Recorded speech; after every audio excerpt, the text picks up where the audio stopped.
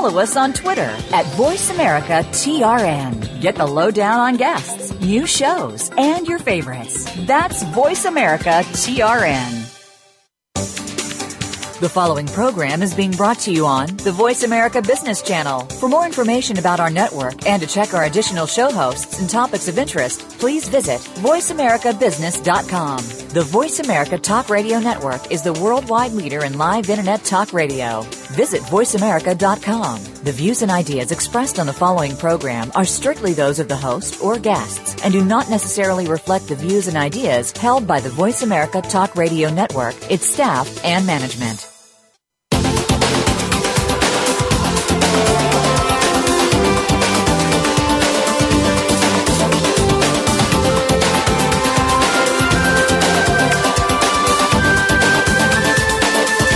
In order to thrive in today's competitive business market, you need to constantly adapt to change. In other words, reinvent yourself and your company. Welcome to Business Reinvention with host Nancy Lynn.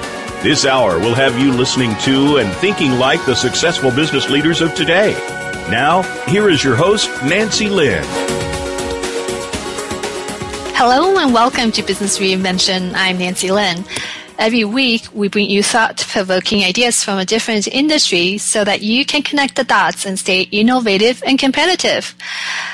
Well, I think what's on a lot of people's mind these days is healthcare. The recent launches of health insurance exchanges are putting the healthcare reform front and center for all of us again. And not only are the consumers trying to figure out the potential impact on them, the healthcare providers are also anticipating big changes in the way they run their businesses. And they're now compelled to shift their focus to an outcome-based model. And one of the implications for that is a redistribution of risk from patients to providers.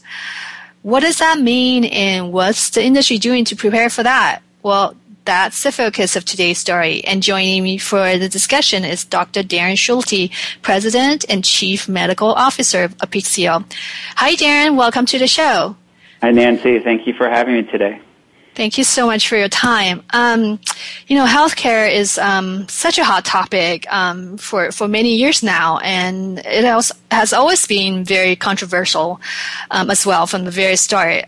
What part of Affordable Health Care Act do you think is least understood, but very important for us to be aware of?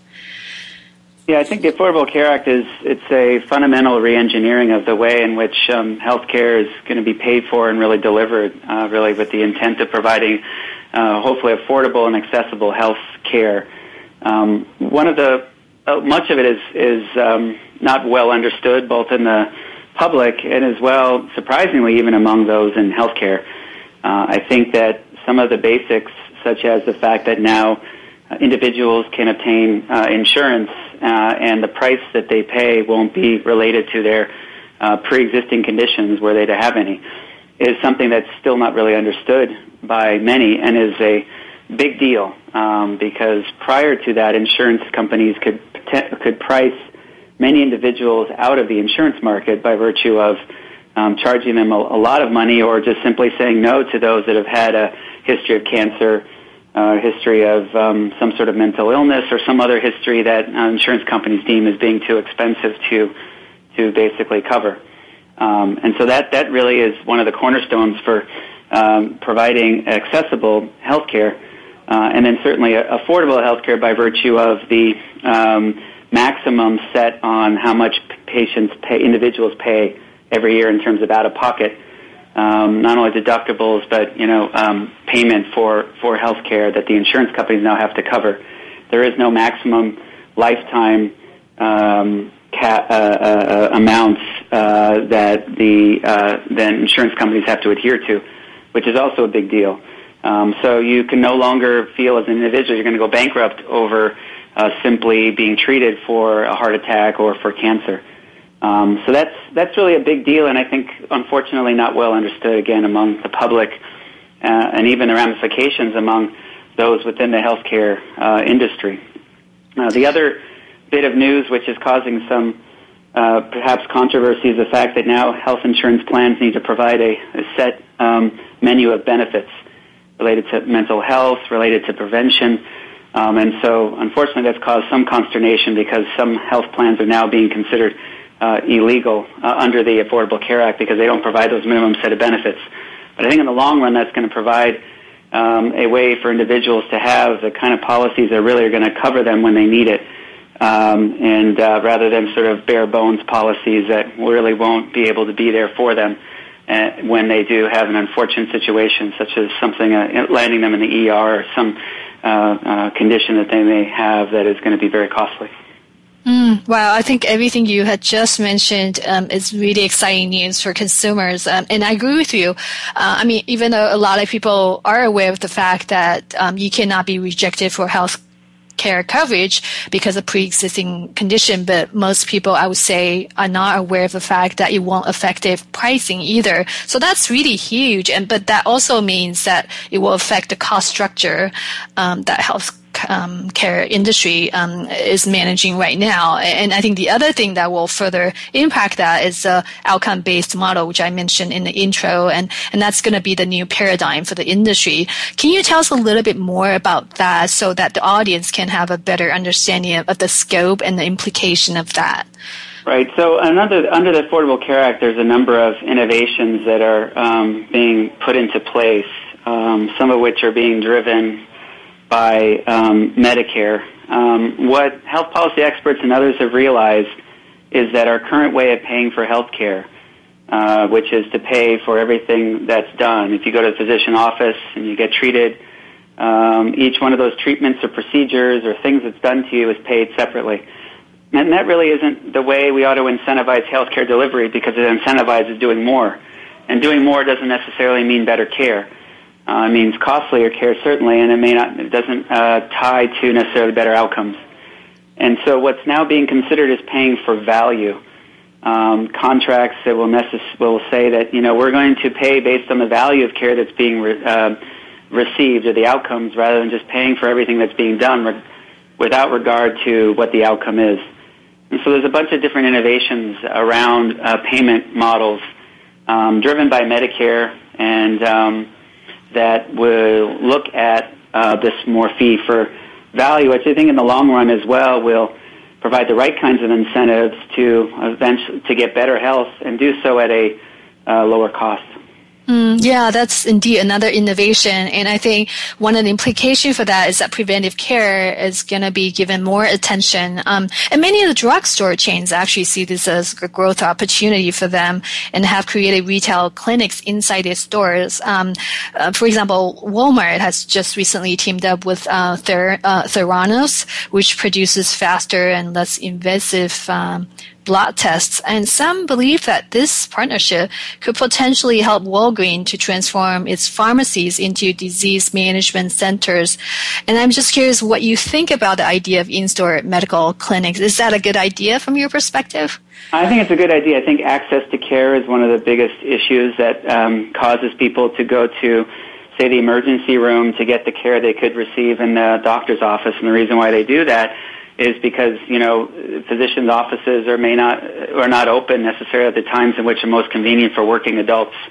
And so, the idea is to provide care in settings that are very convenient in ways that address problems before they get bigger. The example of going to Walgreens. So today, without the ability of getting your flu shot at Walgreens, you would have to make an appointment at the doctor's office to go, and then, by the way, pay for an office visit and then pay for the flu shot. And so what happens is some decide, well, I don't have the time, or it's not convenient for me to do this, and so they go without the flu shot. And then that may result in an unfortunate case of the flu, which may then, depending on the patient's pre-existing conditions, may land the patient in the hospital. So a simple flu vaccination at a Walgreens that's very convenient and accessible and relatively affordable can mean the difference between, the influenza and perhaps something much worse. And so that convenience is really something that is great. I think overall healthcare needs to change, in which care needs to be delivered where the patient and the individual is, not necessarily where the doctor is or the hospital is. And so this what I call care where the patient is, care in the home, care where it's convenient, is really going to make a fundamental change in not only delivery of care, but I think the way in which care is provided that will be proactive, which is all about prevention. Prevention either to prevent disease or prevent conditions such as heart disease from getting worse. And so, yes, anything, care clinics in the Walgreens, care clinics at worksite clinics, which is another big innovation that larger self-insured companies such as Boeing have taken on so that the employees can go at their lunch hour. The ability to provide care in the home with mobile devices that can monitor patients so that they don't have to be in long-term care facilities but can be cared for in the home. And this is maybe elderly patients with heart disease or other conditions that could be successfully managed, using telemonitoring and home monitoring devices. These are the kinds of things that are going to make not only a better quality of care but a better quality of life. And so certainly it's something that I would applaud and hope that would improve. And I think the innovations under the Affordable Care Act and others will really certainly propel these kinds of new care delivery models. So do you know if hospitals, from talking with them, do they see this as a competition or do they welcome the new development as well? Hospitals are going after a fundamental change in which to provide their business. I think hospitals for the long time under this fee-for-service model, it was all about attracting more patients to the hospital. And so the idea that if you were to leave the hospital and get discharged and come back for a condition similar to what you were admitted for, the hospital still made money. Now, obviously, the physicians in the hospital themselves are interested in providing good quality care, but there's no incentives in trying to keep patients from coming back to hospital, which is why the Medicare recently has says we're not going to pay for a patient who is discharged from the hospital with, say, heart disease. If they come back within 30 days for something similar, we won't pay for it. It's called a readmission penalty. And that's to incentivize hospitals to, provide the best care and to ensure that when the patient leaves the hospital, he or she is well followed up for and cared for. But beyond that, I think the hospital model is changing. Under these payment delivery models where it's more value-based, hospitals are being seen as a cost center, a place where you don't want patients to go to if you can avoid it, like the ER or the hospital. You'd rather they be cared for in the home and the clinic and the, prevention and all the rest. So hospitals are fundamentally having to change their business model as well because they're going to see that the incentives are for patients to remain out of hospital, and therefore, their business needs to change as a result. Sounds like the healthcare reform, which is pretty new, has already triggered some changes. So how would you describe the sentiment of the provider or the healthcare industry in general right now? It's changing. I think many folks will see this as a positive development, but it depends on kind of where you sit as to how it affects you. Certainly there is continuing cost pressures that will reduce certainly reimbursements for certain specialty type of procedures or specialists in general. Hopefully with that you would improve the reimbursement to primary care, which is, I think the first line of treatment for individuals and keep them from getting, disease and the like. And so it's really, I think it depends on where you sit. If you're a pharmaceutical firm or you're a firm that's making a new device, it's a new world in which you have to demonstrate the value of what you're providing, not just, it's a fancy new medication or device. If you're a hospital, as I mentioned, you're going to have to look at trying to provide care in which the patient doesn't come back for something they were admitted for. If you're a physician and you're a specialty physician, you're going to get pressures on reimbursement for things that before you were being paid to do. So there's pressures on the subspecialists and the like, all with the intent of trying to reduce the costs of care, because now it's $1 out of every $5 spent in the U.S. is spent on health care, and with an aging population, that's only going to get worse. So, but overall, I think it's positive, the reform. Yeah, I think you just kind of describe the scope of the change that's about to come, I don't think there's anybody who's not going to be impacted by the new reform. So we have a lot more to talk about, but let's first take a quick break. I also want to remind the audience that some of the podcasts from the program are now available for sale, and your contribution will help support the continued production of the insightful discussion like the one we're having today. So go to bizreinvention.com to find out more information. We'll continue with the conversation after these messages.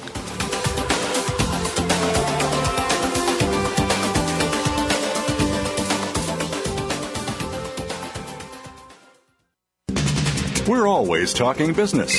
Talk to an expert. Call now, toll free, 866-472-5790. That's 866-472-5790. Voice America Business Network. In today's marketplace, your ability to open up the way you think and adapt to change allows your business to stay ahead of curve and perform at a higher level. At Change Agent SF, we can provide you with the tools and coaching to become an effective leader to grow your business. Contact us today at 415-322-9073 or email Nancy Lynn at info@changeagentsf.com for more information. Transform your leadership and business with Change Agent SF. Social media is growing at an astounding rate. In just virtually 5 short years, we have seen YouTube, Facebook, LinkedIn, and Twitter take the world by storm. How do you effectively make social media work for you? Tune in to The Social Universe with host Kurt Wilhelm. We'll show you how to market your business or yourself to get ahead, especially in unstable economic times. We'll also discuss practices that you can apply to increase visibility and revenue as you unlock the mysteries of the social universe. The Social Universe is broadcast live every Tuesday at 2 p.m. Pacific Time, 5 p.m. Eastern Time on the Voice America Business Channel. We're always talking business. Talk to an expert. Call now toll free 866-472-5790. That's 866-472-5790. Voice America Business Network. You're listening to Business Reinvention with Nancy Lynn. To join in on this week's discussion, please call 1-866-472-5790. That's 1-866-472-5790. Now, back to Business Reinvention.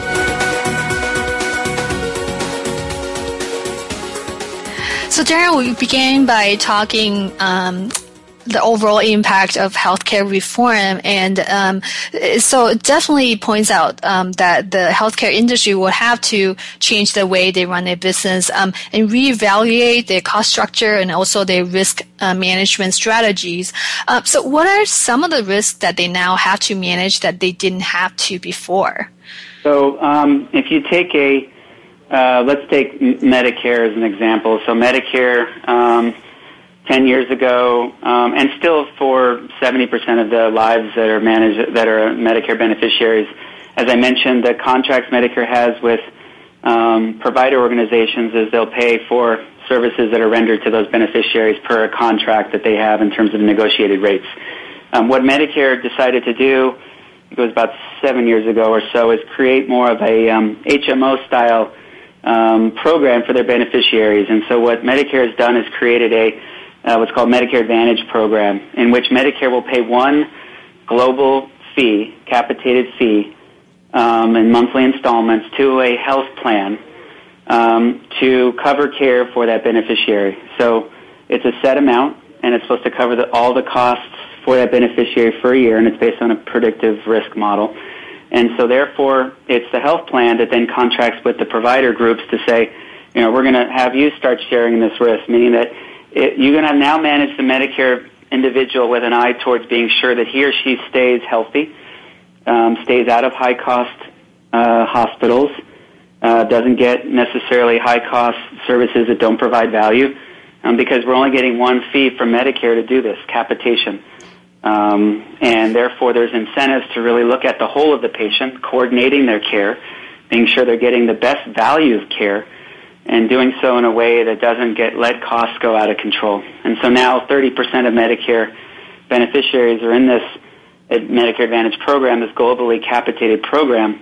And it's very similar to the way Kaiser provides care to its individuals, Kaiser being both a health plan and a provider of care. And so these are the kinds of innovative contract payments that is going to, when I mean shift risk, the risk is now in the provider groups and the health plan to really look at the cost of care and the value of care and not simply bill, in this case, Medicare or an insurer every time some service is provided for an individual, regardless of the value that the service provides. So are you saying that each individual will get a different annual coverage based on their condition, or is this the average amount that will apply to all the patient base that they have? Yeah. Under Medicare Advantage, each individual actually gets a different amount of dollars by Medicare. So Medicare will actually compute a projected or predicted 12-month cost. So this year, there'll be a prediction of what next year's costs will be for an individual. And based on those costs, and those are based upon how many chronic conditions the patient has, the type of chronic conditions, and other factors such as where the patient lives in the U.S., whether they're in a long-term care facility or they live at home. All of these goes into a model that then creates this capitation payment that's paid out on a monthly basis to the health plans. Then the health plans contract with physician groups for this HMO-style program as I described it. So it's very individual-specific, the payment. I mean, this is huge change because this means that the hospitals have to have very good grasp of individual health condition. And yet, I think many people might be very surprised to know that hospitals and other healthcare providers don't have access to 100% of their data, right? And why is that, and what is at stake? Right, so now you're correct. So now hospitals and what I call health systems. Health system would be defined as, hospitals and clinics on the outside, places you go to, say, for your primary care or specialty care outside the hospital.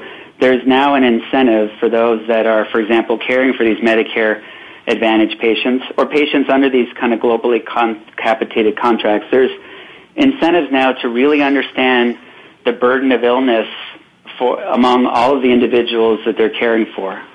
And so now the incentives are there to look at data with an eye towards, proactive care of an individual who has heart failure, who has diabetes, who's on the path towards potentially kidney failure, and look like they may be on their way towards a hospitalization or a heart attack.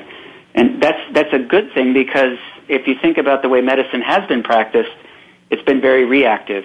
The doctor sees you when you come in and treats you for what you have, and you leave, and there isn't a sense of let's figure out anticipate what might be happening to you, and let's get on top of that and take care of it before it becomes something much bigger and much more morbid.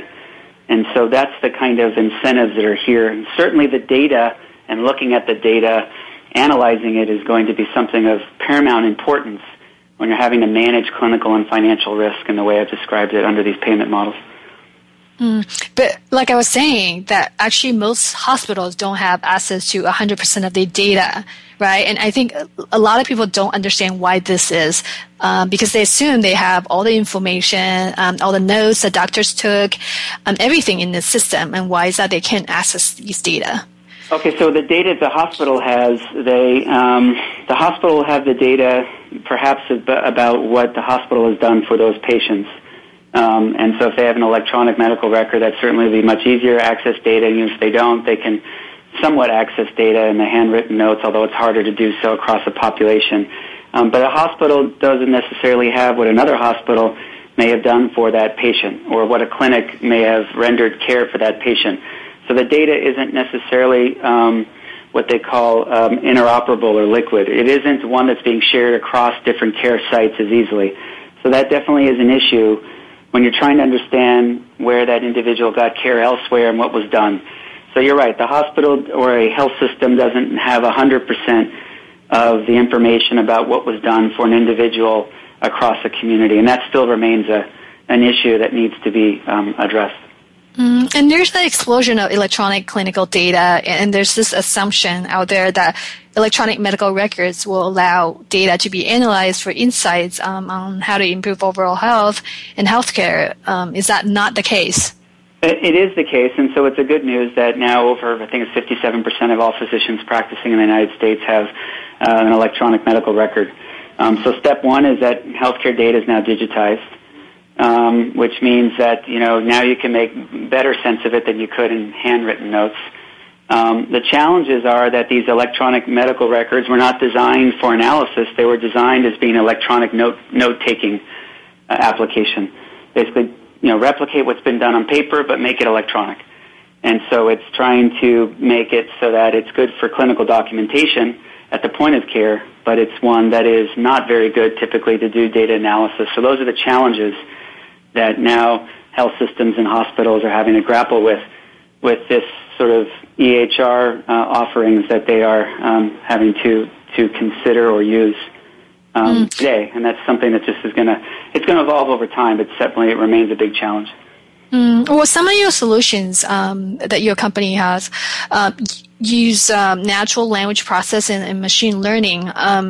I guess my question is that there are already a lot of big data solutions out there for different industries without using these technologies. Why does the healthcare industry need something more sophisticated? So as I described for you, if you need to understand how sick your patients are, to provide care that's more proactive, to understand what to do for these patients, and as I've described, it's data that now is just more and more is electronic. Healthcare hasn't needed technologies that have been leveraged outside of healthcare, such as an e-commerce or the internet or technologies that leverage the ability to tell somebody based on their buying habits what I ought to, show them on a screen when they log into the homepage of the New York Times or something. And so this is a new frontier for healthcare. It's not big data has been used, and these text mining capabilities you refer to have been used outside of healthcare, but it hasn't been used in healthcare to date. Certainly Apixio is one of the companies at the forefront of doing this, but you have to be mindful of the particularities of healthcare data. It's not the same as data that may be on the web for purposes of advertising or retailing. It's very particular to healthcare, and so there's many challenges, not just in text mining, but privacy and security, interoperability, understanding data from one care site or the one type of physician notes from another. Lots of different challenges that you need to tackle before you sort of be able to successfully use text mining capabilities such as natural language processing to unlock the insights from these data in the EHR. Yeah, so like Greg, you were saying is that electronic data or electronic medical records are more like a PDF file, and they can't really be converted to Excel file, just by pulling the written words, and sometimes the handwriting is really difficult to understand. So does your technology help understand individual style, or does it just generalize how humans talk? It learns from the different ways in which different physicians and providers document care. It learns the different manners and styles in which notes are written and specific conditions are mentioned, and for specific purposes. So we really have honed in on one area, that is to try to understand how to assess how sick a patient is, a risk assessment. As I mentioned, it's very important as a starting point to managing a patient. But there's many different ways of describing diabetes for patients and the care of that condition, and there's many different ways of representing that data. And one health system may look different than another, and one EHR may represent that data as different than another. So there's different kinds of documents, formats, content, representation of the data, and it's varied. So what we do is we train models. The more you see, the better you get. And so we've now accumulated nearly 3 million patients' data over a 10-year period, covering both information in the EHR and information that's in a scanned note prior to their EHR being implemented at a care site. And so we're learning and refining our ability to look at information that's typewritten and be able to tease out information about patient conditions, for example, and their trajectory of care. in learning models. So this kind of goes back to what you were saying about the new reform requires individualized healthcare plan. And so this is really great because for a lot of industries, it's sufficient to get aggregated data about their customer information and feedback. But this is not the case for healthcare because different doctors have different writing styles and then each patient faces different health condition, right? And so I think what you're doing is really kind of helping to address that challenge we have. Yeah, I would say exactly. So if you look at banking or retailing, there's a set ways in which data is represented. And so I think with healthcare, you think of a couple of ways of describing big data that some have looked very simple models as the volume is large, there's lots of it. There's a variety of data in many different formats or ways, and then the value that you're looking to bring from it and with what time frame. And so, yeah, I always say, look, an endocrinologist is going to describe diabetes in a different way in a note than an internist or podiatrist. And again, it's really important to be clear about that because otherwise you can make big errors, and those errors have consequences. And so these machine learning models are learning over time and getting smarter and better with the more that they see, and the better they're able to drive insights. And so we're fortunate to be able to do that for the customers we serve and hopefully get better over time with that. Very exciting. Well, let's take another break before we talk some more. For more information about business innovation, please follow me on Twitter at BizReinvention or go to bizreinvention.com. We'll be back in 2 minutes.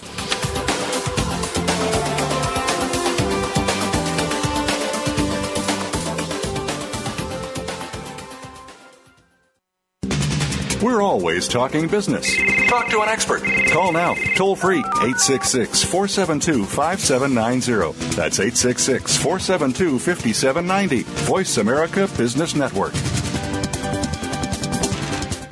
In today's marketplace, your ability to open up the way you think and adapt to change allows your business to stay ahead of curve and perform at a higher level. At Change Agent SF, we can provide you with the tools and coaching to become an effective leader to grow your business. Contact us today at 415-322-9073 or email Nancy Lynn at info@changeagentsf.com for more information. Transform your leadership and business with Change Agent SF. Want to be empowered to take your leadership skills to the next level in your business? Tune into A Sharp Outlook, Best Practices for Success, with host Angela Sharp. Using industry-specific materials, toolkits, and expert guests from all facets of business, our program will empower you to develop a strong core in your business leadership, infrastructure, growth, and technology. A Sharp Outlook airs live every Thursday at 7 a.m. Pacific Time, 10 a.m. Eastern Time on the Voice America Business Channel. Are the challenges of economic uncertainty and the pressures of global competition wreaking havoc on your company's strategy? To succeed in today's fast-paced, high-tech business landscape, companies must continually adapt while driving innovation and exploiting new opportunities. Listen for Quantum Business Insights with host Olivia Parr-Rudd. Our guests will include thought leaders from around the world discussing and exploring the concepts that will move companies forward in these uncertain times. Tune in every Friday at noon Eastern Time, 9 a.m. Pacific on the Voice America Business Channel. Voice America Business Network, the bottom line in business.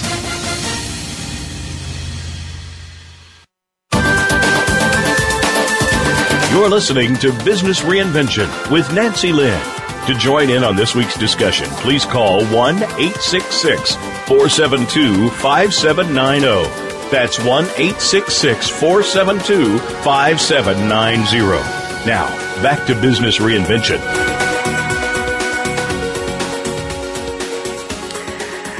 So we're looking at the solutions provided by Apixio before the break. So Darren, this sounds like that your solutions are addressing the issue of processing large volume of data, also the issue of data quality as well as data fragmentation issue.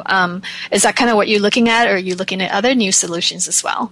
Yeah, what we started with is we said, look, we're going to have to process, large volumes of data in ways that needs to be done in a relatively short amount of time. So we're talking many, many terabytes of data for one organization. So a 200,000 patient health system, will have as much data as the Library of Congress. And what we've constructed is a parallel computing platform that will enable that data to be processed in a matter of weeks rather than months. If you think about it, it may take 100,000 machine hours to go through and not only process the data but recognize scan notes that are there, render the text readable from PDF notes, and then from there mine it for particular purposes in a way that is specific and can translate between the different ways that I mentioned physicians write down specific information about patients. So it's volume, it's taking that, and then with the analytics, we can do various things with the analytics, one of which is to determine the disease burden of an individual and assign codes that can be used for risk models for payments, such as Medicare Advantage I talked earlier. And another is to do things like let's understand over time, construct one long history of the patient care, a longitudinal record as it's called, and then determine how the patient's cared for in a certain treatment of certain diseases. And was that care pathway optimal, meaning did that get the best value that could be achieved and at what cost? And so these are the insights that could be, and it's really early days, but that's the type of thing that health systems and hospitals are going to have to start getting their head around, which is what's the way in which the patients are cared for the hip replacement or the bypass surgery, and is it that the best way to do it with seeing these specialists and this care before and after the surgery? Is that the best value we can achieve? These insights really haven't been looked at in great detail, looking at doctors' notes before these technologies were applied to the data the way we're doing it. Excellent. So I could see this helping to improve the accuracy of decision making and also cost management. Would this also open up new clinical research opportunities? It actually would. So if you actually step back and you say, now I'm going to, what we do when we look at the data to get more particular is we actually look at data, text mine, and assign tags to information within the document. And then this tagged data can be used to create a longitudinal picture of the information, whether the patient has a condition, when the patient was treated, and a timeline. So you can create almost a mathematical representation of a patient. And now what you can, over time, and what we can say is you can now take millions of patients in this regard, and you can now ask questions such as, does this medication work better than another in treating, say, lupus or some rare disease? And you can actually set up these virtual clinical trials by looking at millions of patients with the data that they have over some period of time and ask and answer data by just observing what was done. And therefore, we're going to, I believe, get insights into personalizing care that are going to really change for the better the way we deliver care and really shed new light on, especially the case of treating rare diseases for which there's less published data about what works and what doesn't. And so that's really the promise of big data in healthcare, which is to really drive more insights from data as to what works and what doesn't, what provides value and what doesn't in terms of treating patients. Yeah, excellent. And I guess this can also be applied to other industry, right? Because this is like a lot of data mining at very individual level. And I could see social media industry using this, and probably a lot of other industries as well. Have you thought about that? We have, but there's enough health problems in healthcare that I think we want to. Which we haven't even spoken about. So far I've been talking a lot about more of what we can call kind of the payment of healthcare and the treatment of healthcare. But if you think about individual level engagement, you can think about bringing together the medical data for an individual along with the individual's habits and biometric monitoring and sensors and interacting with devices such as your mobile phone to really understand what is going on in terms of why the lifestyle of a patient and helping them make the right decisions at the time where perhaps, they are going to go grab, reach for that, pastry or at a moment of weakness, do something perhaps that they could be nudged in a better direction. or learn from that to say, hey, this is the reasons why perhaps you're not adhering to your weight loss plan, or this is what's happening with your weight, in terms of your heart disease. You go and maybe you're, certain things you're eating or doing that's contributing to that. So it's really helping to personalize the care and provide an individual decision making, which ultimately I think when you get a hold of your own care, I think that's really what's going to provide the best value, which we haven't even talked about, but that big data can kind of help in a way that's helpful, and I don't mean it to mean in a big brother way, but just kind of take all this information and integrate that and provide a better way for individuals to navigate their own health care. Yeah, for doctors and patients, right? Giving them more comprehensive picture of, where they are in terms of their health care and also their personal lifestyle. So another challenge the healthcare industry faces is potentially a huge increase in enrollment and a shift from employer-based insurance to individual insurance. Does that impact how you design your solutions or how your customers consider your products? Well, the more people that access care, especially under the individual markets and exchanges, only helps what we do.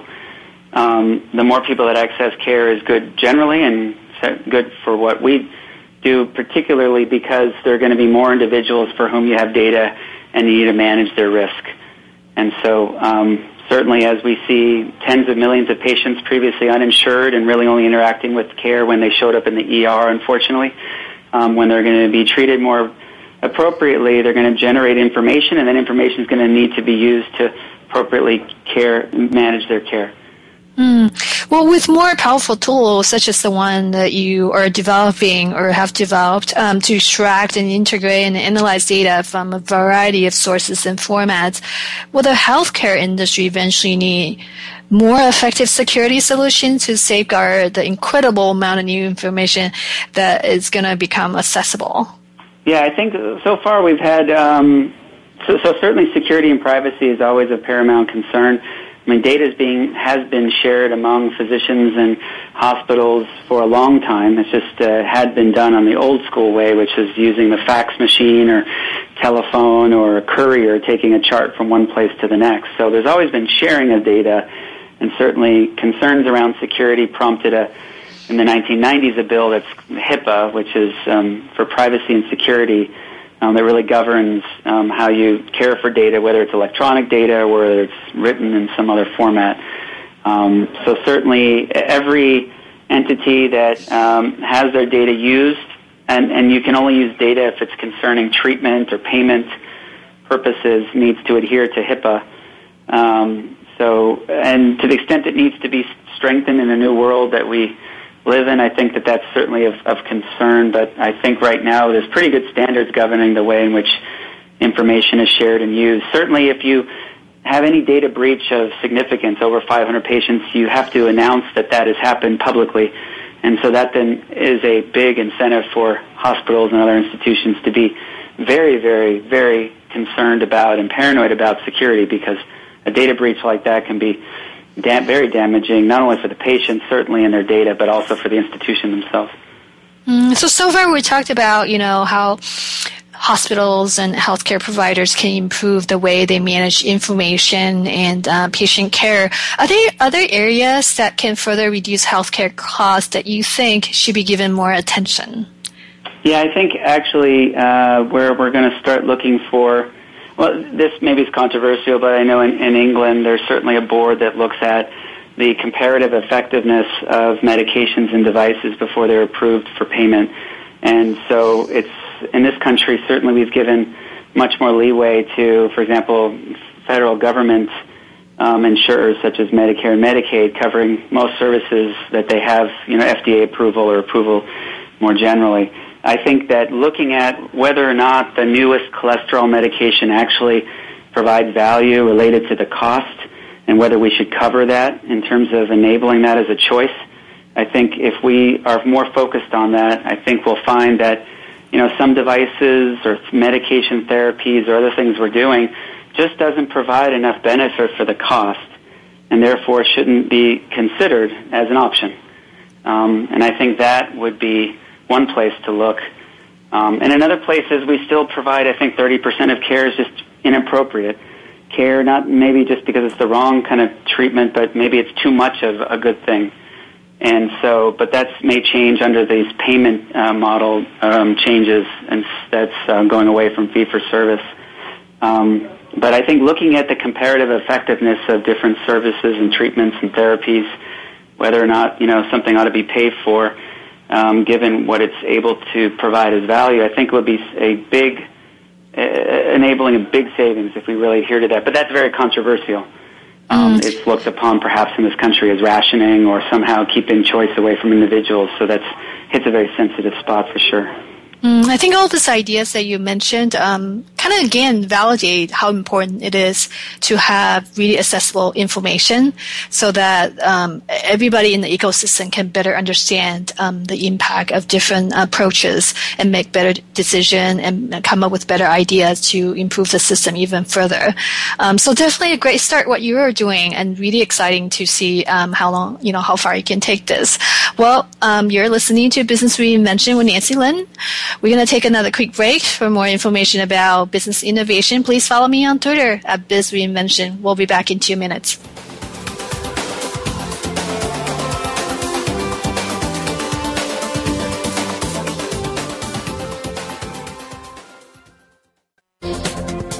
The business community's first choice in Internet Talk Radio. Voice America Business Network. In today's marketplace, your ability to open up the way you think and adapt to change allows your business to stay ahead of curve and perform at a higher level. At Change Agent SF, we can provide you with the tools and coaching to become an effective leader to grow your business. Contact us today at 415-322-9073 or email Nancy Lin at info@changeagentsf.com for more information. Transform your leadership and business with Change Agent SF. The way we do banking today continues to evolve. No longer is it just brick and mortar locations or traditional banker's hours. Today, banking is 24/7. It's in the home. It's on the go. It's digital. Tune in to Breaking Banks with Brett King for a look at how traditional banking as we know it has changed due to a loss of trust, changing economic conditions and consumer behavior, government involvement, and of course, technology. What does it all mean? Listen every Thursday at 3 p.m. Eastern Time, noon Pacific on the Voice America Business Channel. We're always talking business. Talk to an expert. Call now toll free 866-472-5790. That's 866-472-5790. Voice America Business Network. You're listening to Business Reinvention with Nancy Lin. To join in on this week's discussion, please call 1-866-472-5790. That's 1-866-472-5790. Now, back to Business Reinvention. Well, we have talked a lot about different areas that healthcare reform will impact on. Change is very hard, and it's a very long process. So, Darren, I'm curious, how ready do you think that healthcare providers are for the changes that brought on by the healthcare reform? And what do you think the future will look like? I think physicians are going through a big, you're talking with just physicians. I think there's definitely a shift in the mindset of physicians in terms of, how they practice, even where they practice, under what kinds of conditions. I think more and more you're seeing a younger generation of physicians that are quite content with being employed, not necessarily, going into independent practice. I think being in independent practice is increasingly difficult with all the payment regulations and all the other burdens that are placed upon the practice. Increasingly, you'll see these employed physicians, who I think is on par better, because you're getting physicians to really focus on caring and not the business of healthcare, which is, I think a good thing. When there's employed physicians within a health system that is looking to provide the best value across all their patients, I think provides better care and gets on top of problems in individuals before it becomes a big issue. But again, certainly, as I mentioned, some of the higher paying specialties are going to see big changes in their salaries and reimbursements, and hopefully that'll trickle down to the primary care physicians, which for a long time have been very underpaid and undervalued. And that's really where I think a lot of the prevention and a lot of the treatment is going to occur to really keep patients healthy and out of the hospital. So it's kind of hopefully where I think things are going. But at the same time, there's a shortage of physicians that is only going to get worse.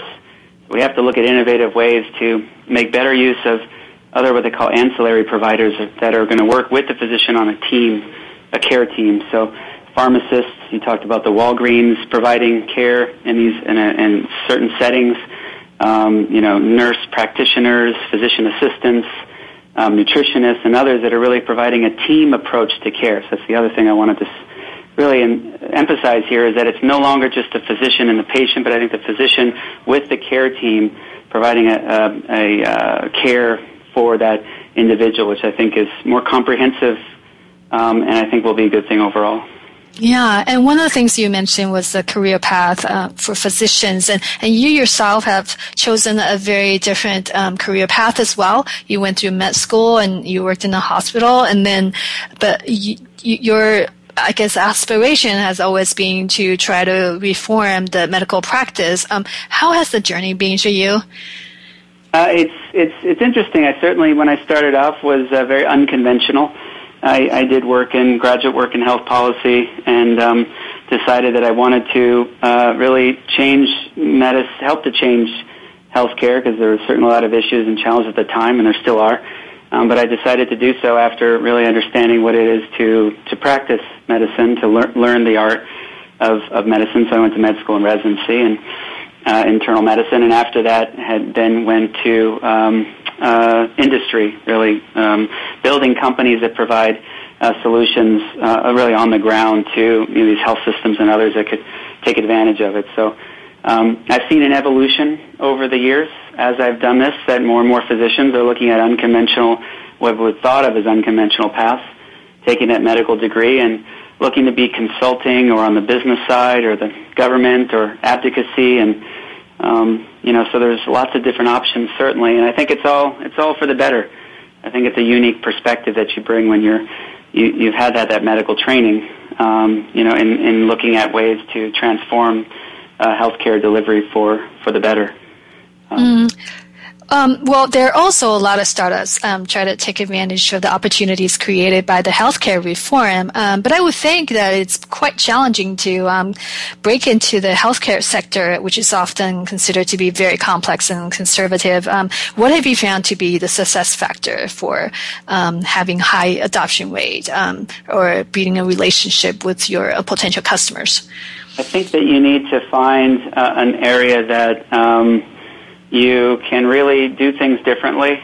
Certainly healthcare is conservative, but if you can do things differently in an innovative way, and that's no different than any other industry. But I think healthcare is conservative by nature, and they want to see proof of what you've described. So, to start, it's going to be really important to get that early adopter customer, that one that's going to really take a chance and, provide a environment for a pilot to really demonstrate the value of what you're going to do in a real world setting. And then take that as learning, and then demonstrate what you're able to do to others. But it has to start slow. It's going to be something that you're going up against an industry that's seen a lot, has heard a lot of promises, often not delivered, and it can be a very crowded space. Healthcare is a large part of our economy, and there's certainly lots of vendors and companies that are trying to provide services. Big and small. So it can be a very noisy marketplace. Definitely, but what you're doing is also very innovative and impactful. So I want to thank you for your great work, but also for being on the show today. Thank you so much. Thank you for having me. I appreciate it very much. Thank you. Thank you. And I also wanted to extend the thanks to our audience for tuning in today. Make sure to join me again next Monday at 4 p.m. Pacific Time for another great episode of Business Reinvention. And for more information about business innovation, follow me on Twitter at BizReinvention or go to bizreinvention.com for more information about our show. Take care and have a wonderful week. We hope that you've enjoyed Business Reinvention with Nancy Lin. please join us for another edition of our groundbreaking program next Monday at 7 p.m. Eastern Time, 4 p.m. Pacific Time on the Voice America Business Channel. We hope you'll find the inspiration for change over the coming week. Thanks again for listening to the preceding program, brought to you on the Voice America Business Channel. For more information about our network and to check out additional show hosts and topics of interest, please visit voiceamericabusiness.com. The Voice America Talk Radio Network is the worldwide leader in live Internet talk radio. Visit voiceamerica.com. The views and ideas expressed on the preceding program are strictly those of the hosts or guests and do not necessarily reflect the views and ideas held by Voice America Talk Radio Network, its staff, and management.